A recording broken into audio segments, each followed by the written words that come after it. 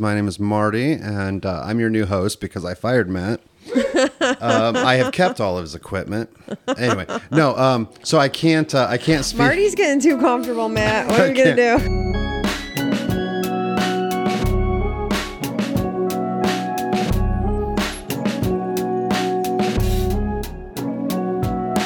do? Welcome to the Mental Gains Podcast. I'm your host, Verna Mullins. And I'm host, Matt Russell. In this episode, we are interviewing Marty. Marty has Level 1 ASD, Autism Spectrum Disorder. Level 1 is the mildest form of autism. For reference, Level 1 ASD is the new diagnosis for what most people are referring to when they use the terms high-functioning autism or Asperger's syndrome. Autism did not show up in the Diagnostic and Statistical Manual of Mental Disorders until 1980. So those born before that time were never diagnosed. And even some of the folks raised in the 80s, 90s, early 2000s slipped under the radar and weren't diagnosed. So now there's an increasing number of adults getting formally diagnosed later in life. Marty shares this experience with us.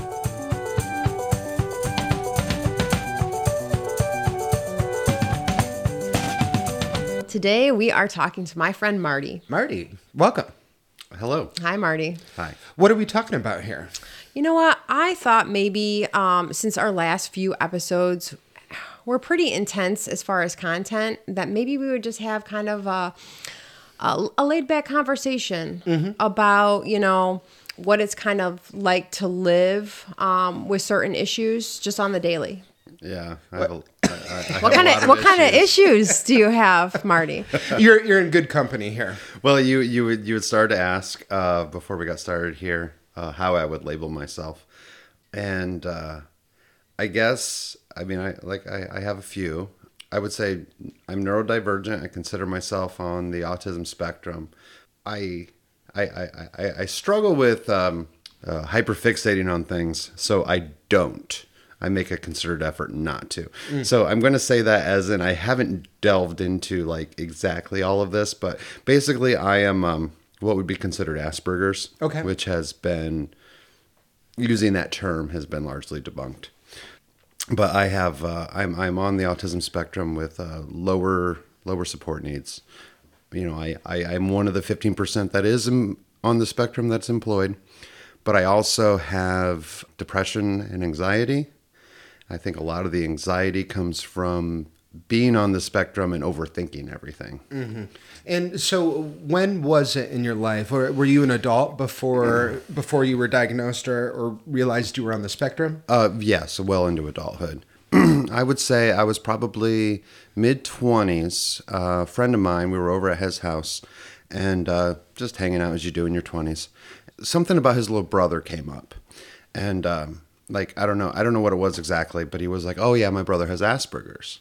And I was like, "I've never heard of that." I go, "What is that?" And he started to describe to me of his little brother. He started to describe you, basically. Yes. And I was like, "Oh, really? That's a thing?" And a lot of the things I hadn't, looking back, they were meltdowns growing up. Mm-hmm. But as a child, it was, Marty had a temper. Mm-hmm. And so that's just how Marty is. Marty has a temper and he gets angry, but that's not what they were. So that was the first inkling that there was something going on. It wasn't until another good 10 years later.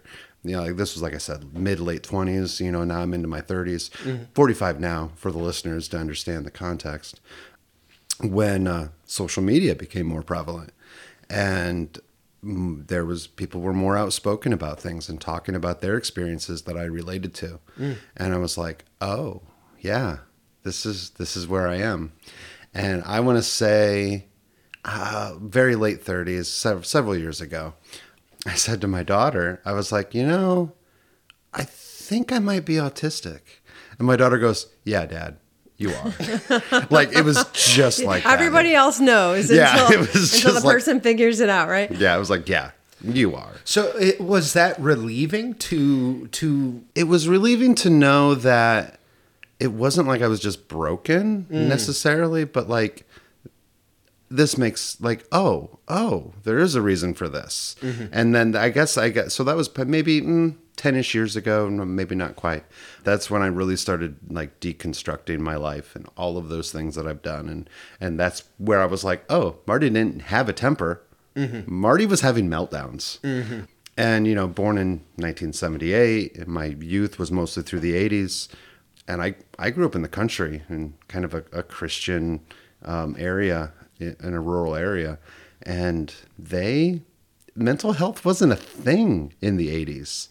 And it never even occurred to my parents to go get me diagnosed because, well, that's just how he is. I've always said my parents were accidentally great parents. They were very supportive parents, almost to a fault. Sure, I had a temper. I would get angry. I would break things. That's okay. We still love him. That's just how he is. And that's great. That's very supportive. I wasn't put down for any of that, but I could have used a little bit more support there. What kind of scenarios were you in that you would have these temper tantrums? Were they in contexts where you had to socialize with other people? I think a lot of it stemmed from frustration. There's one story that people my siblings would bring up. I was probably, say, 10-ish, 11, 12, and starting to care about how I looked and everything.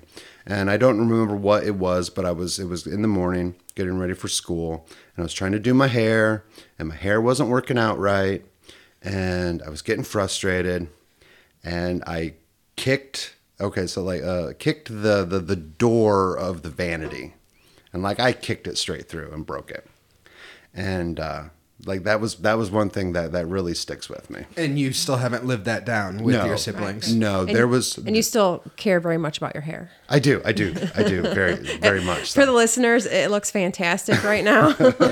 It's all like spiked up with some gel in it. And it's not gel. No, it's not gel. Oh, okay. No, you don't use gel because gel makes it crispy. Okay. No, this is a forming compound. Let's not promote misinformation on this podcast. Anyways, whatever forming compound that you have in your hair, it looks great. Thank you. But I remember it was maybe about 10 years ago at a family dinner. My brother brought it up, and I said, yes, I did. I go, please do not talk about that. That is something that's very hard for me. I can't think verbatim exactly what I said, but I came right out and said, please let's not talk about that. That's hard for me. Yeah. And he did not listen to that and kept going and was kind of trying to make jokes about it. And I ended up losing it and raising my voice and yelling and yeah. So that was vanity tantrum part 2, kind of. Yeah, a little bit. Sorry, go ahead. But that was like very early in my deconstruction of my mental health. And I had also, because of the meltdowns I had to go to anger management in my early 20s. And so I was trying to use those tools and express to him during this interaction positively, that this is something that is hard for me. I'd rather not talk about it. And he wasn't listening. And the tools that I had learned ran out and I went back to another meltdown. There's lots of experiences like that throughout my life. I am very embarrassed when I lose it, very embarrassed when I have meltdowns and I get angry and I yell. And I know, every time it happens, I know it's going to happen again. I wish it was the last time. I happen to know that it was just 6 months ago at work. I had a meltdown with a coworker when we had a disagreement. Mm-hmm. I got written up for it, of course. But they're part of my life, and I try to use the tools that I have to not have more incidents, but and I know that for the people around me, they get scary. I get very angry, very scary. Yeah. Well, it's interesting you bring up work because I hadn't talked to you in a couple weeks, and I was texting you like, hey, what's going on? And you were kind of MIA. And then when we finally connected, you kind of told me what was going on the last few weeks. Yeah. You want to talk about what's been going on over the last couple weeks? It's a lot of everything. Just a little bit of everything. Work has been frustrating. We're short-staffed, not just with employees, but with like management. And our lead management leads something to be desired. So that's been frustrating. And then financially, of course, bills have been hard to make ends meet. Going to the grocery store, I remember filling up a cart like not 10 years ago. It'd be $100. And I barely filled up a cart, and it was $250. And it's just like, oh my gosh, and, I've been single for a few years now. I've been trying to get on the dating sites, and I don't get matches. And if I do get matches, the conversations are hard. I don't really connect. And I can't go out and approach women, because that's a whole nother issue. We could probably have a whole episode on that. And do you hyper fixate on situations like work and relationships? I know you said you do your best to avoid hyper fixating, but do you ever get lost in a wormhole? Absolutely. Yeah. I'll tell you. Here's a thought I had relatively recently, which I thought was really interesting. I was creating a scenario in my head, and I was rehearsing this conversation of an interaction that would probably never happen. And then I thought to myself, have I had more real life conversations or fake conversations? They oftentimes happen in the shower too. Yeah. Well, it happens to me all the time. Yeah. That's a really interesting thought. Today, you guys invited me to come talk to you.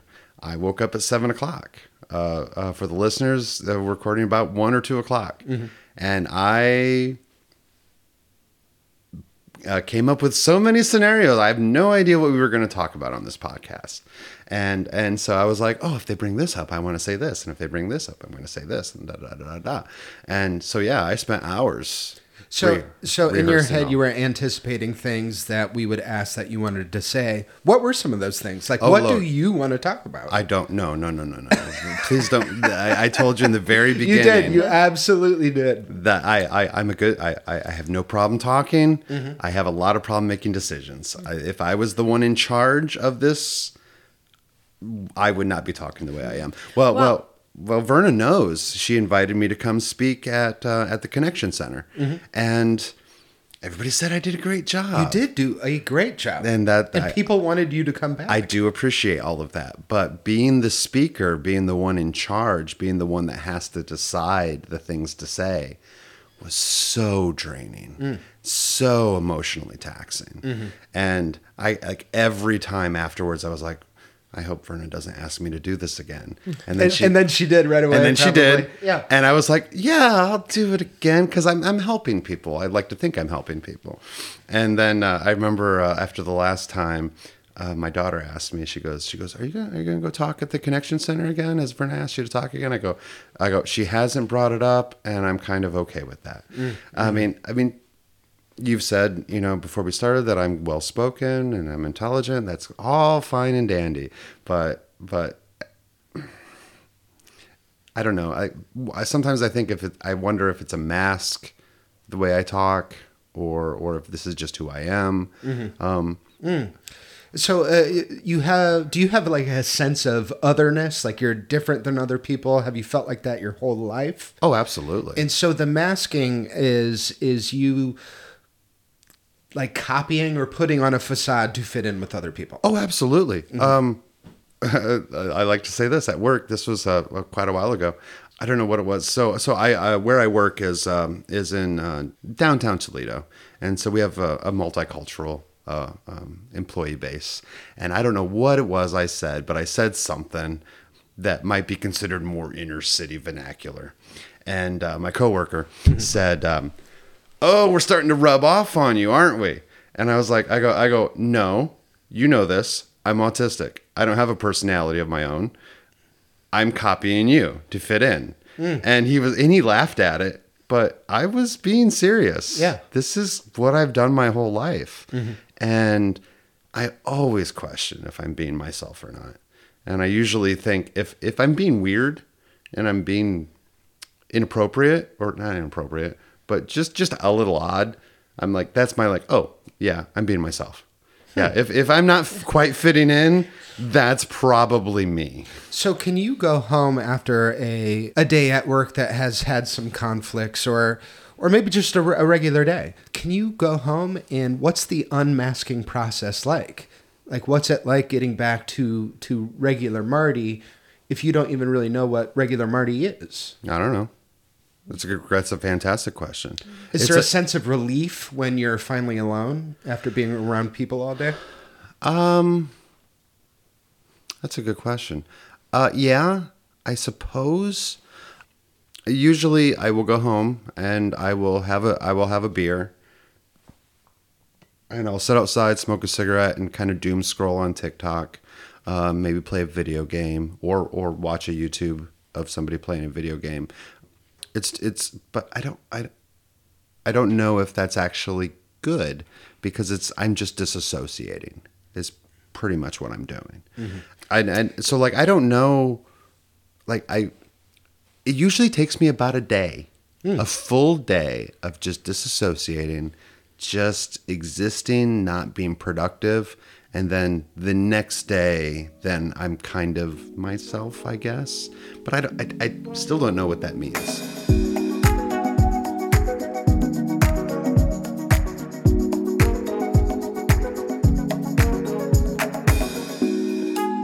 I'm going to change gears for a second. Marty, you mentioned that you are dating, you are on the dating apps. You talked about you were in a long-term relationship for 2 years. You guys moved in together.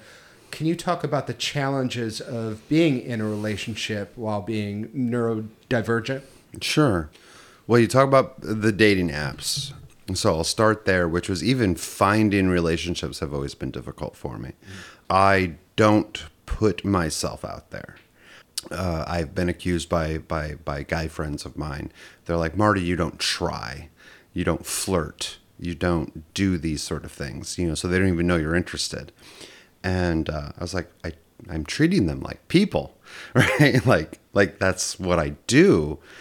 And, in your 20s and younger, like you try to, I guess, flirt, hit on, and initiate conversations, and they all kind of fell flat. And then as time went on, I realized that even trying to start conversations with random women, usually at a bar, well, they think you're after something. Of course you are. Of course that's what they think. And it made them uncomfortable, and I noticed it made them uncomfortable. And I internalized that so literally. And I put that right into, the autism.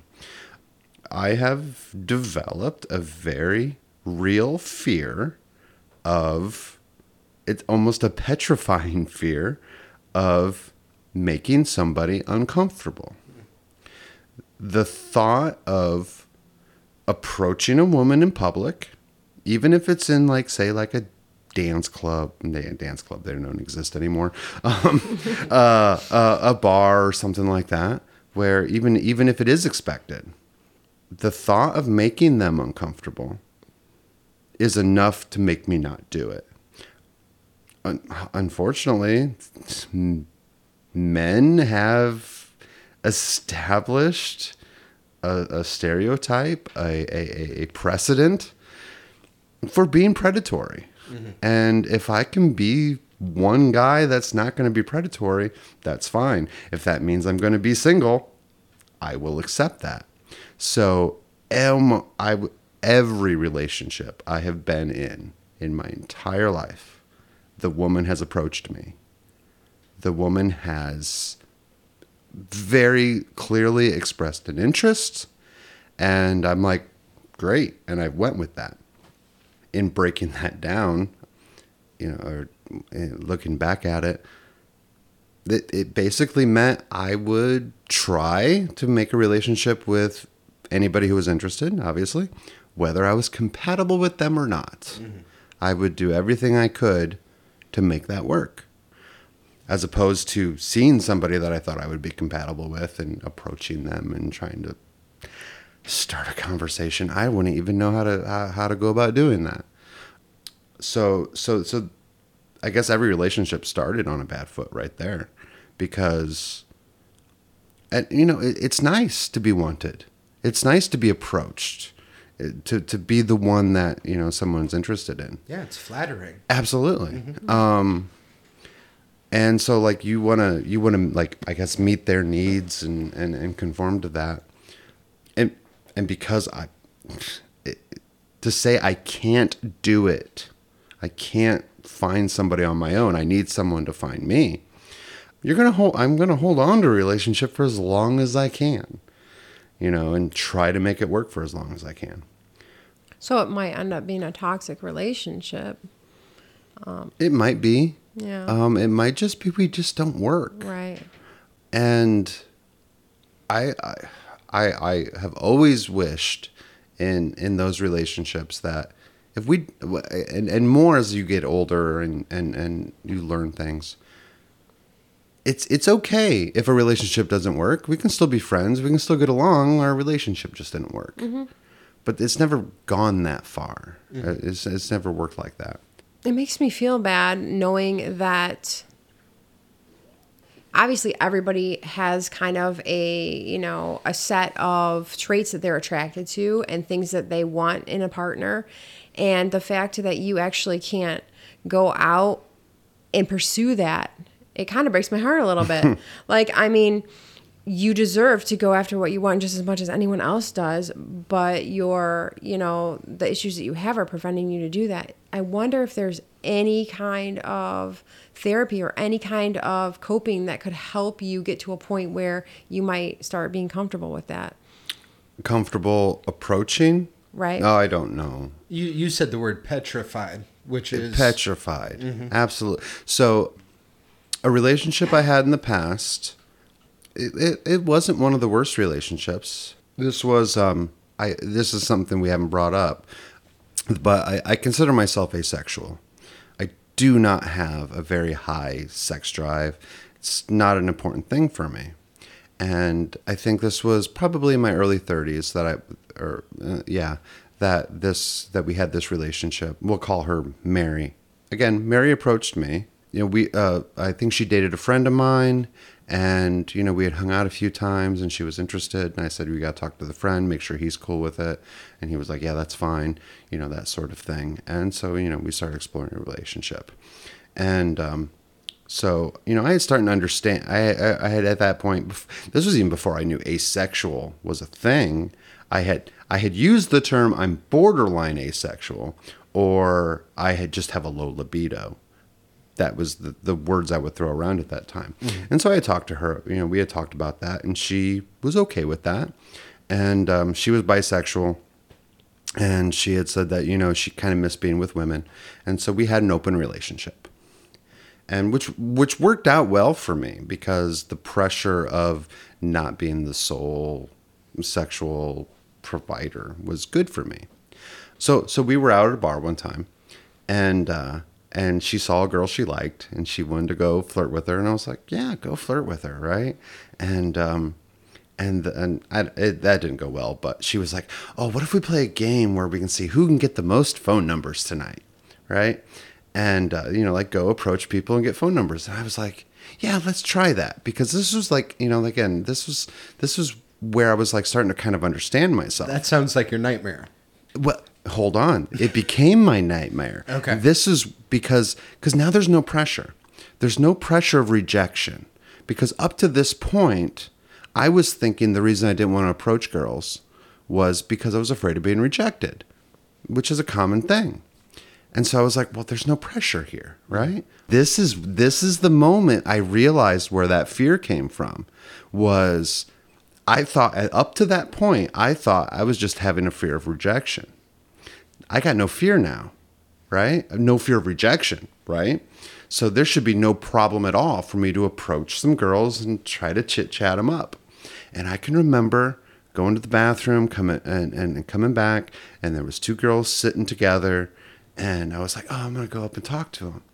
And it just hit me. if I go up and talk to these girls, I'm very clearly going to like seem like I'm a predator. I'm going to seem like I'm trying to get their number. I'm trying to chat them up. That was the first time that I recognized my fear, that petrifying fear, as not a fear of rejection, but a fear of actually upsetting those two girls, of actually making their night uncomfortable. And from that point on, I really started to understand why I couldn't approach girls. It wasn't because I was afraid of being rejected or they might not like me or whatever. I didn't want to hurt them. And that has stuck with me ever since. That thought of like, and I find it now, like I like to go out. I enjoy the bar scene. And there's been a number of times in the last few years I'll be out and I've been told I'm an attractive person. And like you are. Thank you. You looked at us and we're like, oh, I know. But like I'll go out and I'll see a girl catch my eye. She'll smile. And I'll go about my night watching TV or looking around, and she'll catch her eye again. She'll smile again, whatever. And I think she might be interested, but maybe she's just being polite. Maybe, you know what? That's what you do. You know, you're just like, you smile and you're like, hey, we made eye contact accidentally. I don't know. And I'm not going to take that chance.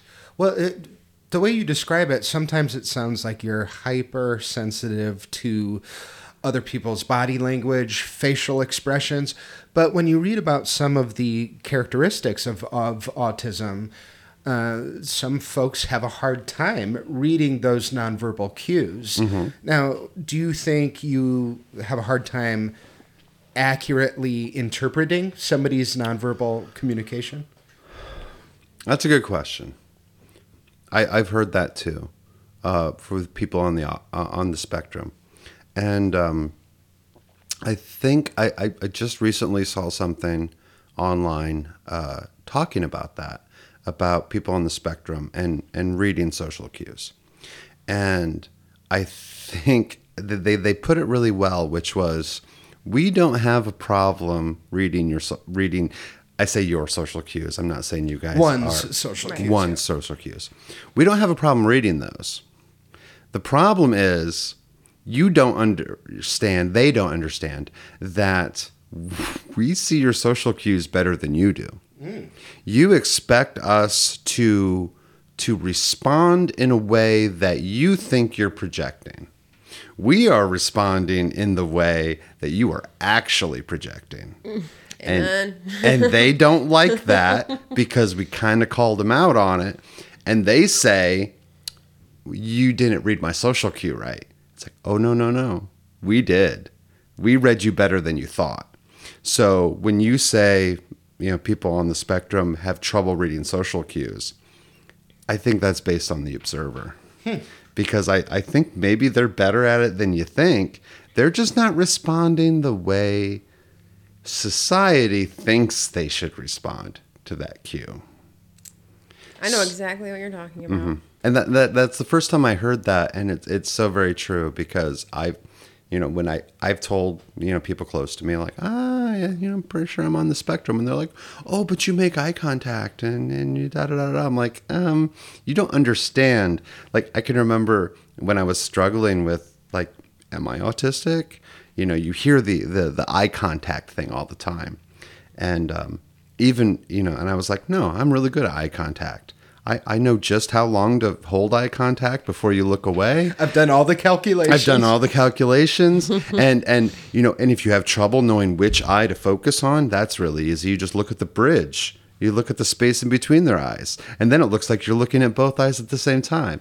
And as I was going through this in my mind, I was like, yeah, a normal person doesn't put that much thought into eye contact. I guess I do have a problem with eye contact.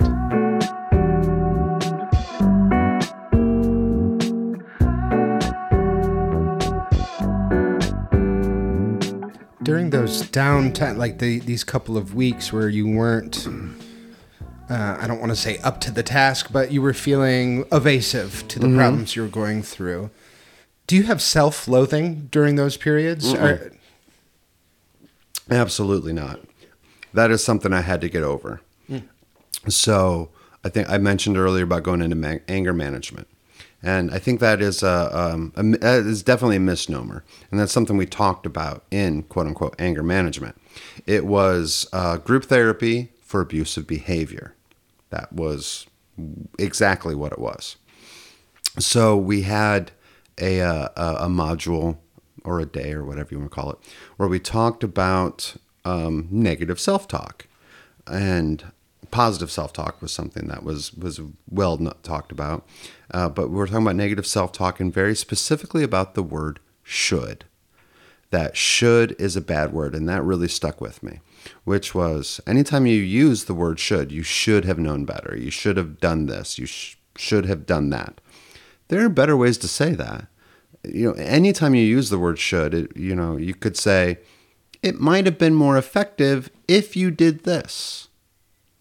So you're communicating the same thing without using the word should. Something about that makes it like when you say you should have known better, you're saying you are a bad person. You did something wrong. And so that's very negative. So learning about should really took away the self-loathing thing.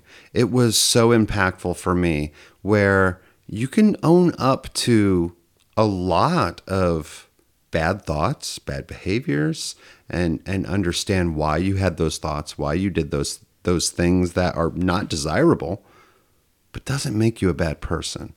And I know a lot of people struggle with that, and I might have struggled with that in the past, but this was something I learned in my early 20s, and it really stuck with me. And I've been very fortunate to not have to really worry about the self-loathing. And I think that's maybe one of the reasons why I can work through a lot of my issues on my own. It's a huge victory. Yeah, and I think what you're talking about with the nomenclature of the word should, and it sounds like a very, very early self-compassion work. It's little things like that I've learned along the way that I think has helped me. That I don't know, like a perfect storm of a lot of little tools that have been helpful. I mean, I've had to, I guess, come to terms with I'm never going to be fixed. This isn't about fixing who I am and being the perfect person. It's just about going from day to day and working through things. Mm-hmm. And I'm going to have problems in the future, and I'll work through those problems again. Can you describe to somebody who doesn't have sensory overload, overstimulation, can you describe what that feels like to be so overwhelmed in a situation? Wow. Because like to answer that question, I have to think like a person that I have no idea how they think. Mm-hmm. I don't know how a neurotypical person thinks. Is it a physical sensation? Oh, absolutely. Well, there are physical sensation parts of it. Absolutely. Can you describe those aspects? Maybe. But I want to go back to something that popped in my head when you said that, which was a joke by a comedian. And I wish I could reference the comedian so I can give them credit for it.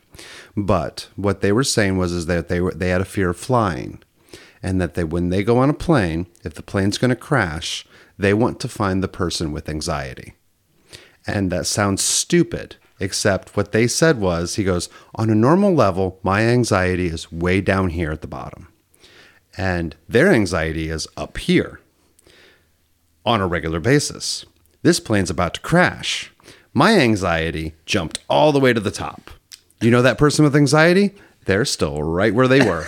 They know what it's like. They know, yeah. And he goes, I want to find that person with anxiety because I'm going to be like, what? Oh my God, the plane's about to crash. And they're like, yeah, it's going to crash. It's just a normal everyday plane crash. It's not like we're flying into the pit of hell. It's not like I'm sitting here next to my judgmental in-laws. It's just a normal plane crash. So to answer your question, like, how would you explain overstimulation to someone who doesn't know what it's like? Mm-hmm. Take yourself to the highest level.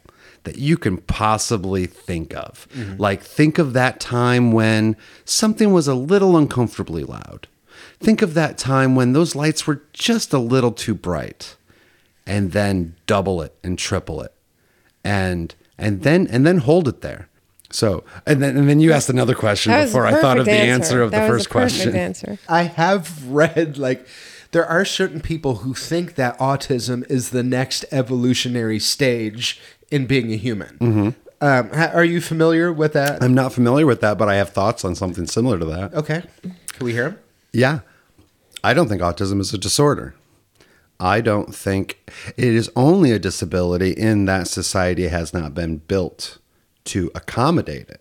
Just like if all human beings didn't have legs, we would build society to accommodate people without legs. The fact is, most people have legs, so we build society with sidewalks and steps and stairs and things like that. So someone without legs, sure, that is a disability in society.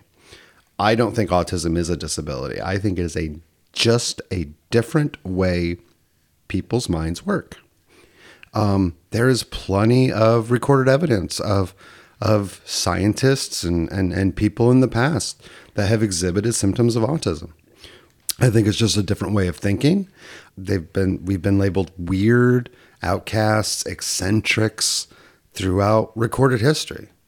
We've always existed. I don't think it's an evolution. I think it's always been there. I don't think a world of all autistics would be ideal, but I think there's value there to people, like us. I thought this before, that it was like I think about the managers I've had in the different jobs. Definitely neurotypical people, and I think so. It made me think that neurotypical people run the world, but autistic people keep it running. We're the ones that know how things should work. We're going to do our job. We're going to do the job to the best of our abilities to keep things going. But we're not ever going to be the ones in charge. So like, I don't think it's an evolution. I don't think it's a disorder or a disability. I think it's just a different way. It's just a different type of mental formulation. It's a different type of person. And I think it needs to be more accommodated and less stigmatized. I don't know how much content we have on here. I know we went all over the place. A lot. It was a lot of fun. So I don't know if you want to split this up into a future episode. I could record I would be happy to come back for another episode sometime, and thanks for having me back. And then so now look, you've got that on tape right now. Yeah, we can use that. So Marty says that autism's been around forever.